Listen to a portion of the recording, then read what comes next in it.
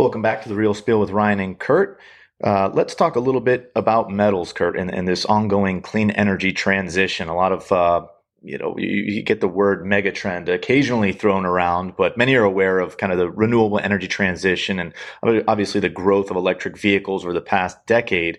But even with this growth, we've seen somewhat weakening in metal prices, especially over the past, say, 6 to 12 months. With ongoing diminishing supply to meet this increasing projected demand with these, copper, lithium, cobalt, iron, or aluminum, among others, how do you see the recent weakness in pricing fitting into the longer story? Sure. Hey, Ryan. I think this is natural in this cycle. If we are in a long-term, let's call it a sector-driven super cycle in metals prices, it's not going to be a straight line. So there is going to be volatility.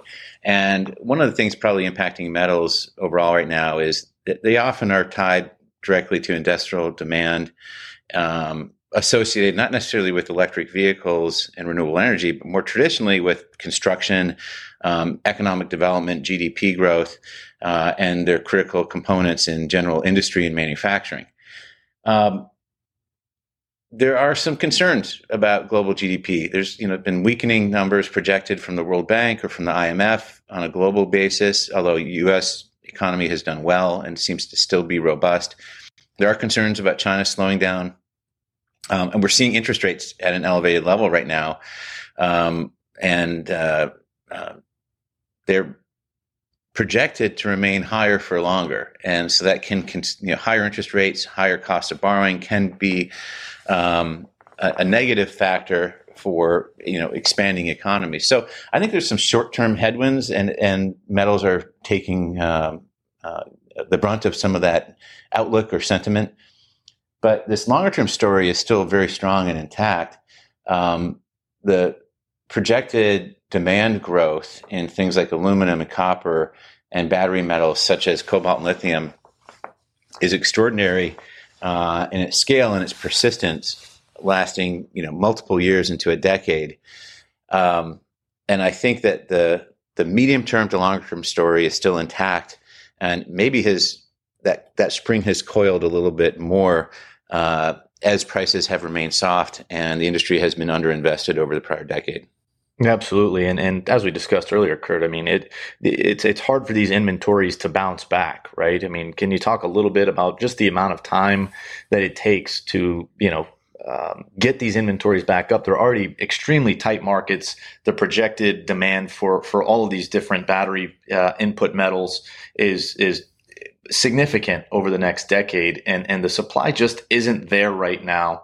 Can you talk a little bit about what needs to happen for this supply to meet the ongoing demand? Sure, Ryan. One of the things that we care a lot about as a fundamental to commodity markets is the relative state of inventories of any particular commodity. The challenge for commodities is that they're sometimes hard to observe. There is actually decent data on metals. There are inventories from exchange warehouses for the COMEX exchange, which is part of the CME group. The London Metals Exchange is one of the large clearinghouses of industrial metals prices. And then the Shanghai Exchange also has begun to produce some data on observed inventories. Now, it doesn't include private warehouse stocks and other sources of potential inventory, but it certainly gives you a sense of at least reported inventories and regulated inventories. We're seeing, like, for example, copper and aluminum at 20 to 30-year lows for the London Metals Exchange. So while prices have softened and weakened, we've seen inventories go from very low levels to really low levels that we haven't witnessed before in our financial careers. The problem there is that, when you have a lot of commodities, let's just say, for example, corn. If you have a ton of corn in silos and there's increase in demand, for ethanol, for something else, or there's a decrease in supply because of a weather shock, drought or flooding in the plain states of the U.S. that creates a shock to supply. Demand goes up, supply goes down, or both. If you have a ton in inventory, it's no big deal. You can just deliver from inventory from USDA reported warehouses and silos, And you deplete inventories, but you have it there. So you'll have a price impact, but it'll be muted. Things get really interesting when inventories are very low, because now any shock to supply or demand has an outsized effect because you don't have this buffer stock to deliver from. And I highlight that as just an example because the buffer stocks, the above ground inventories in these metals across the board are at multi-decade lows. So why don't we increase supply? Well, I think we're going to try to, but there's an incredible headwind that's specific to the metal sector that's different from energy or agriculture. Energy is probably the easiest to resolve because of this invention that we've all heard of over the last 10, 15 years, which is hydraulic fracturing, horizontal drilling. We're able to do that very well in the U.S. There's other parts of the world where it may not be as technology that's as easily exportable or implementable because you need to have access to water. You need to have access to infrastructure and labor. But in the U.S., it works great. And we've gone from being an energy importer to an energy exporter of gas and through LNG or through oil. Agriculture is a little bit slower, but you can, within one harvest cycle, typically 1 year, you can rotate into a crop that's undersupplied. You see farmers doing this every year, switching from soybeans to wheat to corn, and where's the opportunity set? But you can also create more arable land, improve agriculture, add more fertilizer, maybe have some innovations in genetic modifications that increase yield. So you can deal with an agricultural shortage typically in a 1 to 2 year time frame if it's a focus of a government or an economy to expand. Metals, there's just no shortcuts. And this technology that we use to extract metals from the earth is the same thing that we largely have used for the last 50 years or more. It takes roughly 10 years, Ryan, to explore, identify an underground reserve of copper or aluminum or even precious metals like gold or silver. And the technology is largely the same. You have to get local permitting. That can be a multi-year process, dealing with local populations and governments, dealing with what is an environmentally hazardous process sometimes in the extraction of metals from the earth. Then you have to spend billions of dollars to create a mine of reasonable scale.